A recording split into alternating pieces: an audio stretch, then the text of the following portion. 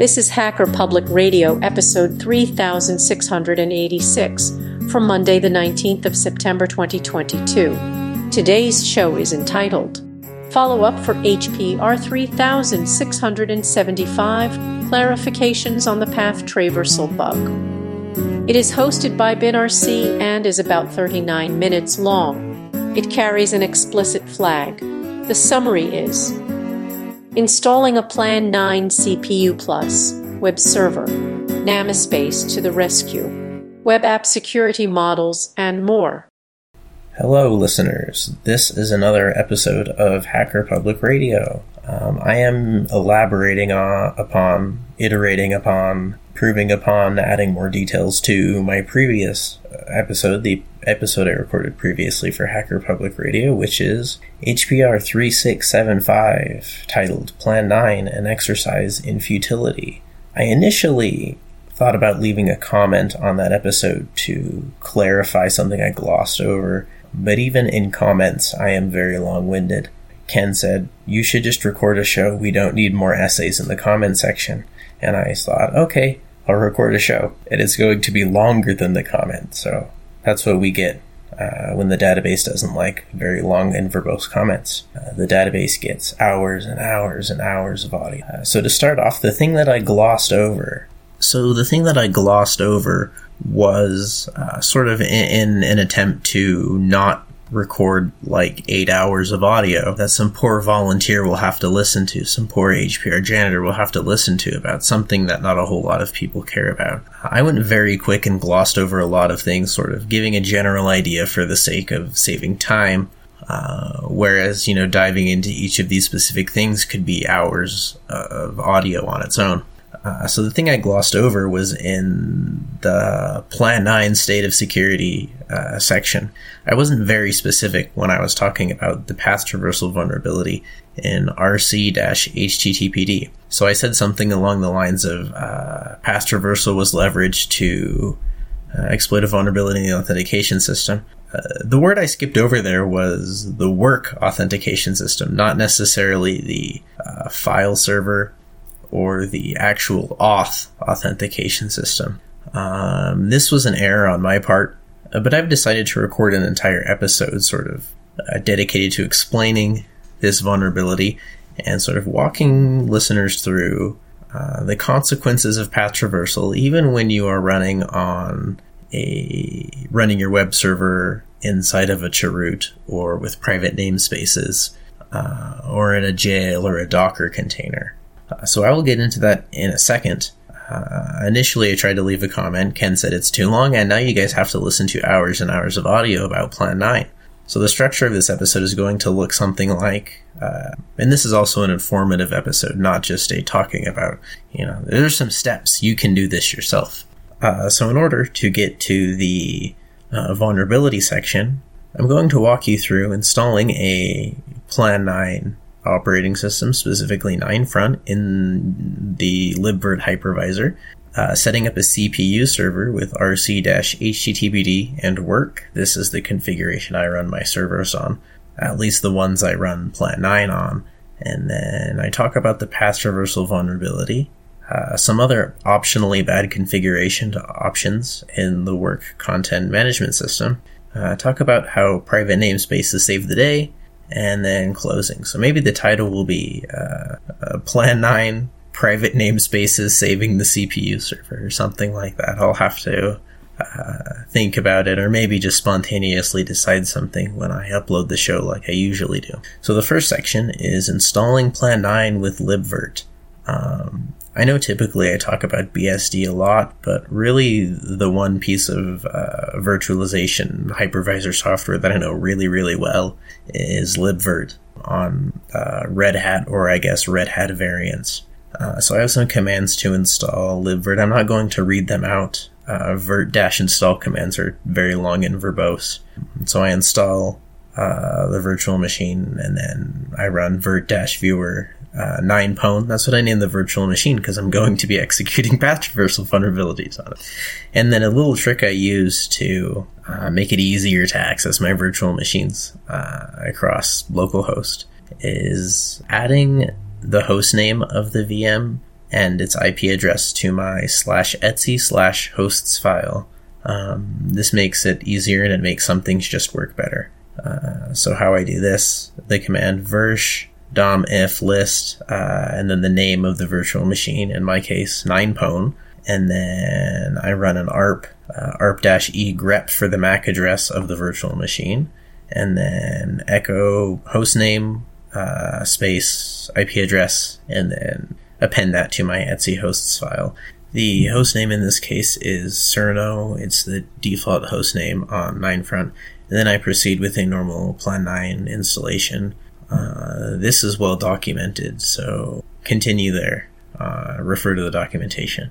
The next step is to set up a CPU server with rc-httpd and work. I've written about configuring CPU servers in the past. I think I put it on my website. I mirrored it to my web server running Plan 9 that I've filled with Plan 9 related things. I've copied and pasted it here and modified it so it's a little bit more complete and coherent and cohesive, because previously it was notes assembled from a lot of different things, many days apart, and they're broken and have typos and you can't just run them. For this I'm using 9front, the 9front fork of Plan 9. It has newer authentication protocols. I trust newer rather than older for connecting to remote systems. So how you build a CPU server. This is something you might want to do if you're interested in Plan 9 and you're kind of sick of running the Spice client for your virtual machine's display because it doesn't really resize very well. So the first step is to add users to the file server. How we do this is we connect to the file server, we add our user called the example user, and then we add him to a few groups, sys, admin, and upos. That's just system user, admin user, and mail user. So how you do this, the commands, con-c/serve/cwfs.cmd, new user, username, new user, sys plus username, new user, adm plus username, new user, upos plus username. And then we're going to reboot, and when the boot prompts come up, it'll ask you for which user you want to boot the system. Type the username that you inserted for this new user. And now we have to configure the user's environment. On a Unix system, typically you would run a recursive copy command for /etsy/skel, and then dump it to /home/new user, or your new user, whoever your new user is. On Plan 9, you just run a script called /sys/lib/new user. The next thing we need to do is configure headless booting. So in order to do this, we mount the boot partition with the command 9fs9fat, and then we edit the boot config. This file is at /n/9fat/plan9.ini. What this looks like is setting service equals CPU and user equals your new username. And then you don't have to reboot yet. It's easier to not reboot yet. So we'll save that file, exit so it doesn't get corrupted when you reboot the system. The next thing to do is add host owner information to NVRAM. So all of this stuff with our new user, adding variables that set, new user as our user, for example, in the boot configuration. This is because when you set the user variable, for example, it instructs Plan 9 to use this user as the host owner. So on Plan 9, a host owner is similar to a root user, but not really, because it's kind of arbitrary who is the host owner of any given system. In this configuration, our host owner is kind of close to a root user. We also need to set up automatic booting. This means not having to enter a password into the machine at the physical keyboard every time we turn it on or reboot it. So we need to add the host owner's key to NVRAM. So the command for this, NVRAM equals /dev/sd capital F0/NVRAM auth/WR key. And then you may or may not get errors. As long as you get an auth ID prompt, it will work just fine. So you enter your new username, the auth domain, in my case Cerno, that's the default host name. If you're running this on the internet, you would want to put a fully qualified domain name there. A sec store key, I typically don't put anything in there because I like automatic booting, and then a password for this user. And then the next step is to configure an authentication server. Authentication servers let us connect over the network. You get sort of an interactive session. So the commands for this: auth/keyfs, auth/change user, and then the username. Password, the password you just put in. And then you can pretty much just push enter for the rest until you return to a prompt. The last thing to do is configure the permission system. So /lib/ndb/auth is a file where your user is assigned permissions or not allowed permission. It allows users to execute commands as other users accept. It's kind of like sudo, I think. That's one way I think about it. It's kind of like sudo, but not really. So this configuration file, we're going to append some lines to /lib/ndb/auth. So the first line, host ID, is equal to our new username, and then enter, tab, UID equals bang sys, space, UID equals bang ADM, UID equals star. So this allows our user to execute commands as any user or group except for the sys and admin group. Then you reboot the system. If you're looking at these notes, trying to follow these steps yourself, the command prompt that says term and then a %, that is you're sitting at the actual machine, or for all intents and purposes, right? Your Spice client, for example, your VNC client to your hypervisor. Functionally, you're sitting at that machine. And the next section, a lot of the commands will start with CPU and a %. This means you're connected over the network. So what we're going to do after we reboot is make sure our setup works. We're going to use the draw term command on a Unix system, or if you have another Plan 9 system, you can use the rcpu command. If you're using 9front, you have to use the 9front specific draw term program.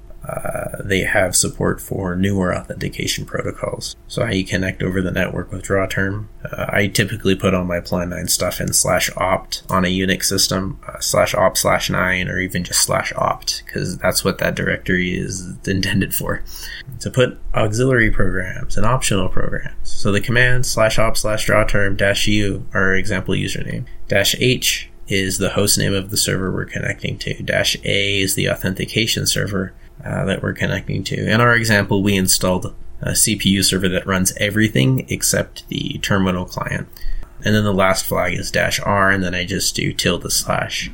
When you connect to a Plan 9 system over the network, your local file system is exported onto the Plan 9 system, and I don't typically like to export my entire root file system. I'll either do -r and then my entire home directory, or a specific directory, or an empty directory, or connect and only export over the network the files I need. The next step is configuring rc-httpd. This is a part of the base system in 9front. So we need to make a file and edit it. This file is called /rc/bin/rc-httpd/select handler. It's a lot like an etc httpd.conf on a Unix system, except it's all shell scripts. And what this looks like is something like hashbang binrc path info equals $location, and then we run a switch on the server name. So case example.com. Set the file system root to /sys/www/server name, exec static -or-index, and then case star, so everything else, give a 503 error. And then what we need to do is add a listener on port 80 that will run rc-httpd. So how you do this is you run the command cp/rc/bin/service/bang tcp80 to /rc/bin/service tcp80, and then the last step is to chmod +x, our select handler. I kind of put those in the notes in the wrong order. But when files without a bang exist, and a leading bang exists in rc bin service, and you're running a CPU server configuration, these listeners are started at boot time. And now you can reboot and test your server. Hopefully it works. It can be a little bit fiddly, but that's what makes it so much fun. The last step for setting up a web server is SSL certs. I don't ever give money to CA certs or certificate authorities, the ones that charge money for them. I think it's a little bit of a racket and sort of anti-open internet in a sense that specific companies can and have made it so that anyone not using certificates by, the racket organization. It makes them look bad. When you go to a website with a self-signed certificate, I always click through it because I understand that, the green lock doesn't mean anything. The crypto still works, especially if it's a small guy's site. If you go to your bank and you get your banking website and you get, an error message, I probably wouldn't proceed. But if it's, just someone's blog, it's fine. So I use self-signed certs on systems that don't support acme.sh. Acme.sh is a good way to get free SSL certs. They give you that fancy little green lock so your grandma can visit your website and not be afraid. So how you generate SSL certs on Ninefront, it's a series of commands. I will read them out. ramfs-p cd/temp auth/rsagen-t in single quotes service equals TLS role equals client owner equals star close quote, and then an output redirect to a file called key. Then we chmod 600 the key. We copy key to /sys/lib/tls/key. We then run auth/rsa2x509, open quote C equals US because that's the country I live in, CN equals the fully qualified domain name, close quotes, /sys/lib/tls/key pipe auth/pem encode cap in all caps certificate. Output redirect to /sys/lib/tls/cert. We then make a directory at /config/$sysname. This depends on what your fully qualified domain name is or your host name on your local virtual machine. We then run echo in quotes cat /sys/lib/tls/key double greater than, so we're appending the output to /mount/factotum/ctl close quote, and then we add another append output redirect, so two greater than signs, to /cfg/sysname/cpu start. And we're now going to add a listener for port 443. So you go to /rc/bin/service, create a file called tcp443, and this listener looks something like hashbang binrc exec tls serve-c /sys/lib/tlsr-l space /sys/log https/rc/bin/service tcp $80 and then make it executable. So we're just wrapping all requests on 443 around the service on 80. And that is how you get SSL on your Plan 9 web server. So the next step, this is optional, is installing and configuring the work content management system. Work is written in RC scripts, so it's for Plan 9. Although you can run it on Unix. I typically don't, though. So sort of the process of doing this, make a directory /sys/dub cd there. You're going to hgit on Plan 9 is kind of like a curl command. So you're going to hgit that URL, so work.cat-v.org, and then the download, and then the tarball. Extract the tarball, and then I typically move the work-version number to a folder just called work. And then optionally, you can run like a recursive chmod 777. I haven't found a way to make some of the modules work without doing this. I don't do this, but I also don't run those modules because I don't have a use for them. Just in practice, fiddling about with it, I haven't found a way to do that. Don't do this, I beg you. And then we're going to change directory to work/sites, make a directory called example.com, and then copy either dir copy dircp, default.catv.org, example.com, or move it. And the next step is to edit our web server configuration. So that's the select handler at /rc/bin/rc-httpd/select handler. So what we're going to do is add a variable called work. So work equals /sys/dub-dub/work. Plan 9 equals /work depends on a variable called Plan 9. So for example, if you're running it under Plan 9 port, you have to specify where Plan 9 port is. In my case, that would be /opt/9, probably /bin, but I can't remember. Same thing, switch on the server name. Case cerno file system root is equal to $work, so the work variable we set, /sites/server name, and then exec static -or-cgi our work variable /bin/work.rc. And then the default case is to error 503, and I test the website again.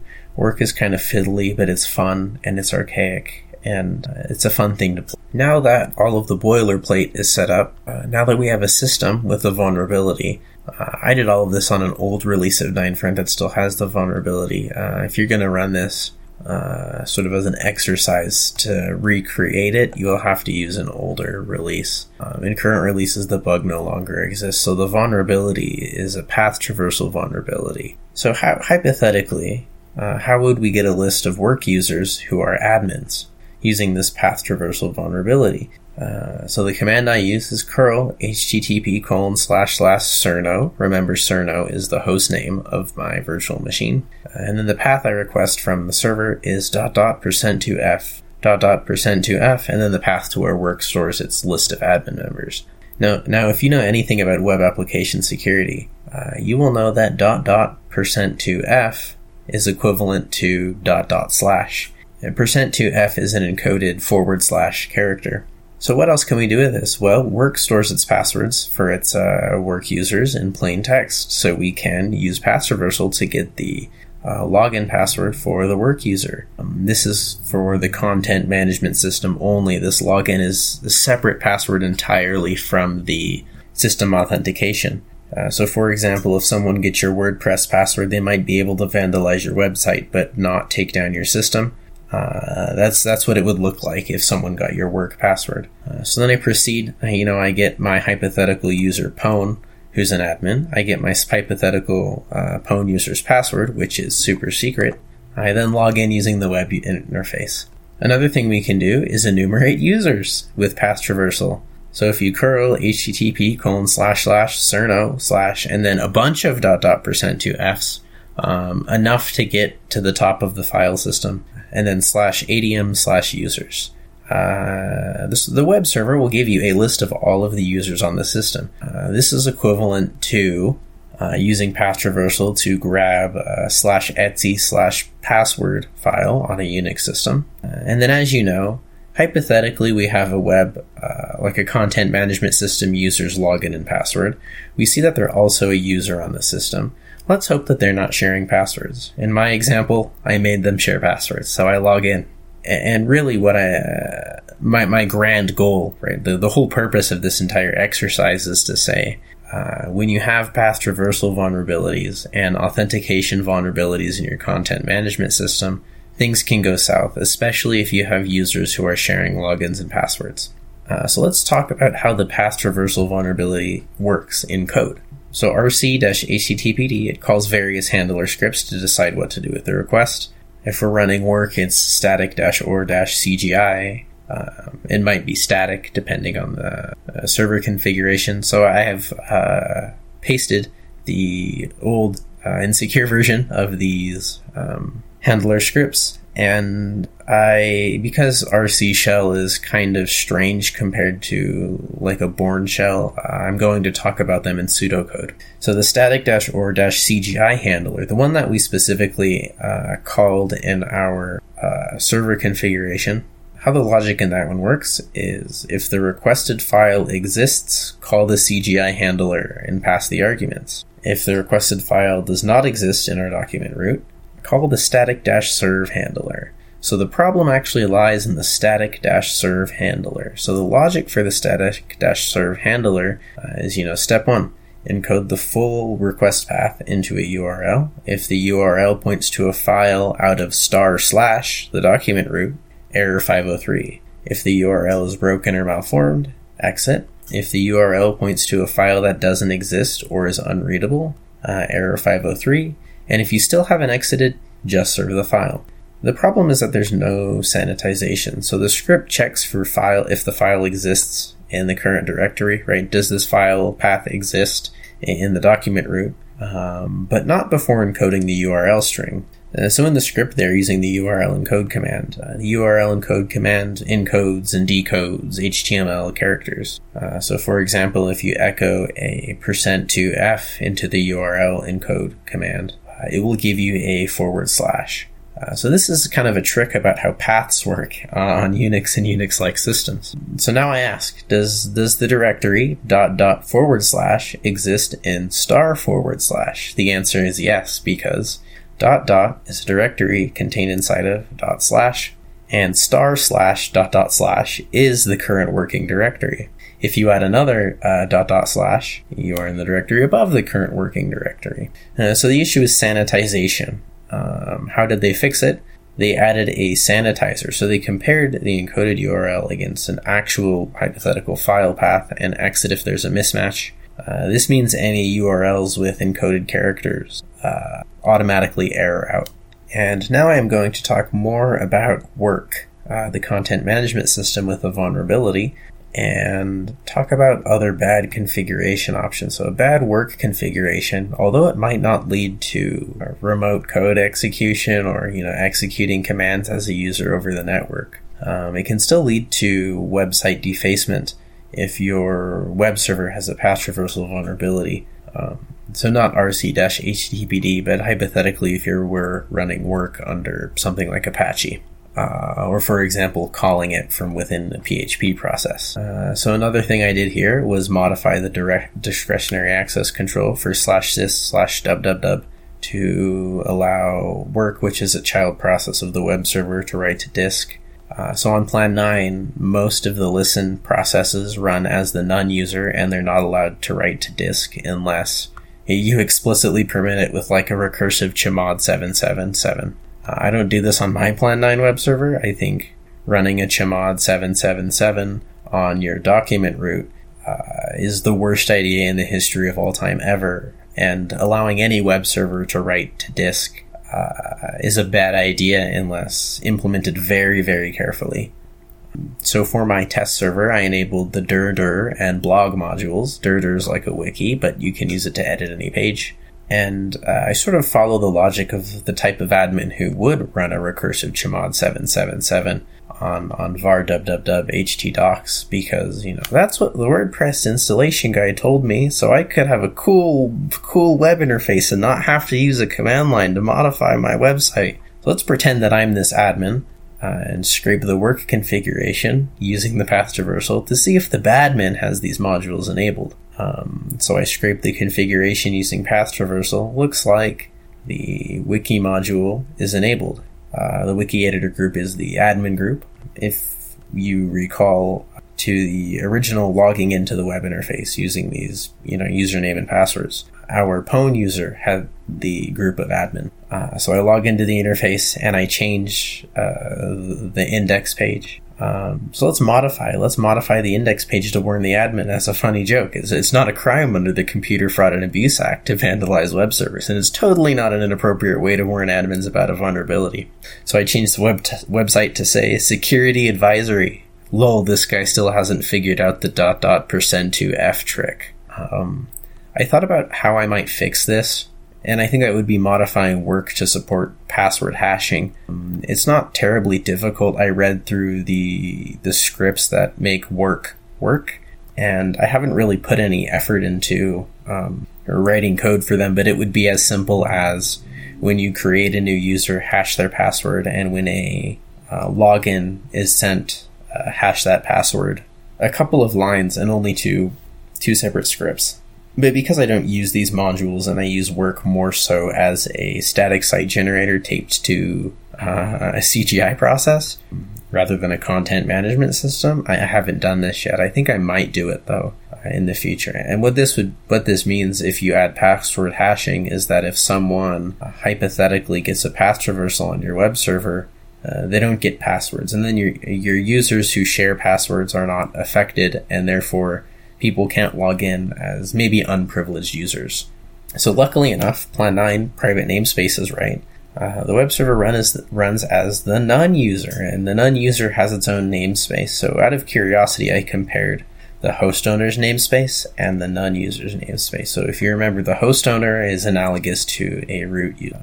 So I grab the namespace from the system console, not from drawTerm, because drawTerm pulls in a lot of different binds, and it's a lot larger than, like I said, your local file system is exported to the server, and also a lot of other things are pulled in. And then I pull the namespace from the listen command, and then I run a Unix-style diff to show the difference. I have the diff in here, but Plan 9 is kind of strange and may or may not be hard to parse. So I sort of broke it down again. So the major difference between the host owner and the listen process is that the host owner has a lot more things bound to his namespace. So in the diff command, every line that starts with a plus is something the host owner has that the listen process does not, and everything with a minus is something that the listen process has that the host owner does not. So the things the host owner does have is access to PCI interfaces, APM power management, storage devices, real-time clock, and NVRAM, serial ports, USB, /share global mount points, the keyboard, temp directories, and various special files relating to services. So the listen process is fairly well isolated from the system, and minimal system damage can be done by taking over a process owned by the non-user. One thing that I do want to see, though, is a web server that doesn't require /bin to be mounted to the listen process's namespace or the non-user's namespace. Because Plan 9 uses static linking, a single C binary or a single binary written in C could possibly be the only thing you have to pull into a namespace. Logic-wise, of course, you would still need some of the networking things, right? And some of the factotum things, for example. In closing, I think I've seen an argument made that the RC-HTTPD vulnerability was not a bug because namespaces are supposed to segregate users on the system. I disagree on this point. I think namespaces are good, but security has to be a multi-layered thing. We're relying on a single security feature to save your system means that you're relying on a single point of failure not failing, a single linchpin taking down the whole system, I think. That's sort of a bad way to do things. So as we all know, chroot escapes, namespace escapes, container escapes, and VM escapes are all things that we have to think about when writing software that touches the internet. Even though these are very unlikely things to happen, it's still possible. Right. The fact that, hypervisor escapes are possible means we should be thinking about hypervisor escapes. The fact that namespace escapes or container escapes are possible means we should be thinking about namespace escapes and container escapes. I think when writing things that touch the internet, we have to consider all user input as dangerous, as potentially dangerous, and realize that all user input that becomes remote code execution as an unprivileged user will always result in privilege escalation, no matter how secure we think the operating system is. Every week there's a new local privilege escalation vulnerability in your favorite operating system. We see it more in Linux and Unixes, but I think that's because people are actually poking at Linux and Unixes and not so much poking at Plan 9 for security, because it's kind of a research operating system, to run this in production, but don't put anything valuable on it type of attitude. I think adding additional layers of security makes it harder for attackers to get into the system. So for example, when I write PHP programs, I consider things in the following order. Number 1 is don't pass unnecessary resources into the document root via symlinks, spine mounts, or whatever. Number 2, never ever ever use the system function in a context where user input will ever be passed to that function. That's a really easy way to avoid shell escapes. Sanitize all user input depending on context. So if the PHP program is directly referencing files, what I do is I make a whitelist of files and compare the request to the whitelist. And if the request is not on the whitelist, I will redirect the user back to the input form. And typically I won't even say, hey, this input is bad. I try to be silent when there is an error. That way they can't really gather information about the system. And if the PHP process is connecting to a database, I use prepared statements. So logic is always logic and data is always data, and they're never treated otherwise. A fourth step I take, fire up a Kali Linux VM and beat the server half to death. I typically run as many tools as I can that are easy to use anyway to see if I have any of these types of vulnerabilities on my test server. for the code I wrote. And then the fifth step is sort of iterate upon my ignorance. What did I learn from beating my test server half to death, and how do I improve it? The sixth thing I do is double check the discretionary access control. The seventh thing I do is recheck the daemon configurations to make sure I'm not doing anything stupid or I didn't overlook something. And then my eighth step, my final step, is to rely on SE Linux or OpenBSD cheroots to save me when all else failed. And then, of course, there are the other things like firewalls with whitelists and blacklisting entire IP address blocks, key-based SSH authentication, writing SSHD configurations that don't make it possible to enumerate users, rate limiters, request length limiters, so on and so forth. The way I think about security is that each layer of security is like a filter, and if you have enough layers of filters, it takes an unrealistic amount of force to push, for example, water through your layers of filter. And I think although no system is perfectly safe from three-letter agencies, multiple layers of security make it a lot harder for drive-by attackers to just get into your system. An exercise you can do to sort of demonstrate the don't rely on a single security thing, you have to write good code, is intentionally write a PHP script that does path traversal, and then run it on a system with SE Linux and try to coerce /etc/password out of the server. And if you started with mod PHP, try PHP FPM, or vice versa. And I think in the end, you'll be surprised when even mandatory access control doesn't protect your system from badly written code.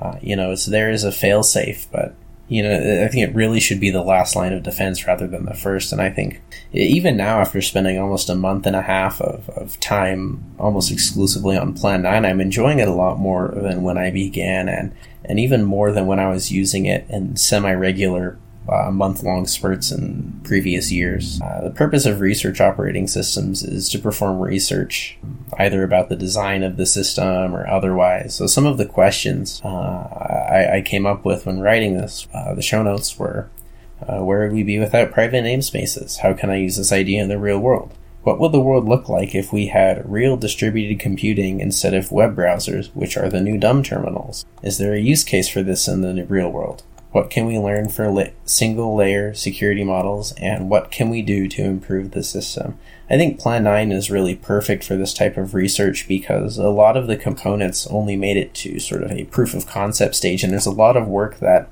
an individual user can do. There's a lot of low-hanging fruit that seems like it's good for practice that you might not get on a more reliable system like a Linux or a BSD. I think some of the projects I've thought about over this last week when I was playing with Plan 9 and the web server aspect is writing an HTTPD in C, and a work like, I guess how I would describe it is static site generator taped to CGI that generates pages on the fly in C, so that I can make a smaller namespace for the listener without pulling in /bin, making it a lot harder to execute shell escapes. But also, that comes with the, of course, downside of now you have buffer overflows to worry about. I think that in order to improve ourselves and the systems we use, we have to be critical of ourselves and the systems we use, and even critical of the things we enjoy to improve them and learn something new. Especially for software, there's no such thing as, perfect software, or only the least bad software. And I think being able to criticize allows us to improve and sort of iterate upon things so that it fits our own use case. Really my final thought, criticism says, this program or operating system or whatever sucks. And I think the appropriate response is, I know, help me fix it. Kind of a humorous response, I know that the software is bad. Why aren't you helping me fix it? I think that's the right attitude to have when it comes to sort of research operating systems and really any piece of software in general. Not a whole lot of links in this show, but hopefully it was entertaining. Hopefully you learned something new, and hopefully maybe it was useful for you in some way. Thanks for listening to Hacker Public Radio. If you know a whole lot about research operating systems, or even a research operating system I failed to mention, maybe something like Serenity OS, or maybe a Minix, I would like to hear a show about that. I think that would be very interesting, starting a Hacker Public Radio research operating system series. So again, thanks for listening to Hacker Public Radio. You have been listening to Hacker Public Radio at hackerpublicradio.org. Today's show was contributed by a HPR listener like yourself. If you ever thought of recording a podcast, then click on our contribute link to find out how easy it really is. Hosting for HPR has been kindly provided by anhonesthost.com, the Internet Archive, and rsync.net. Unless otherwise stated, today's show is released under a Creative Commons Attribution 4.0 International License.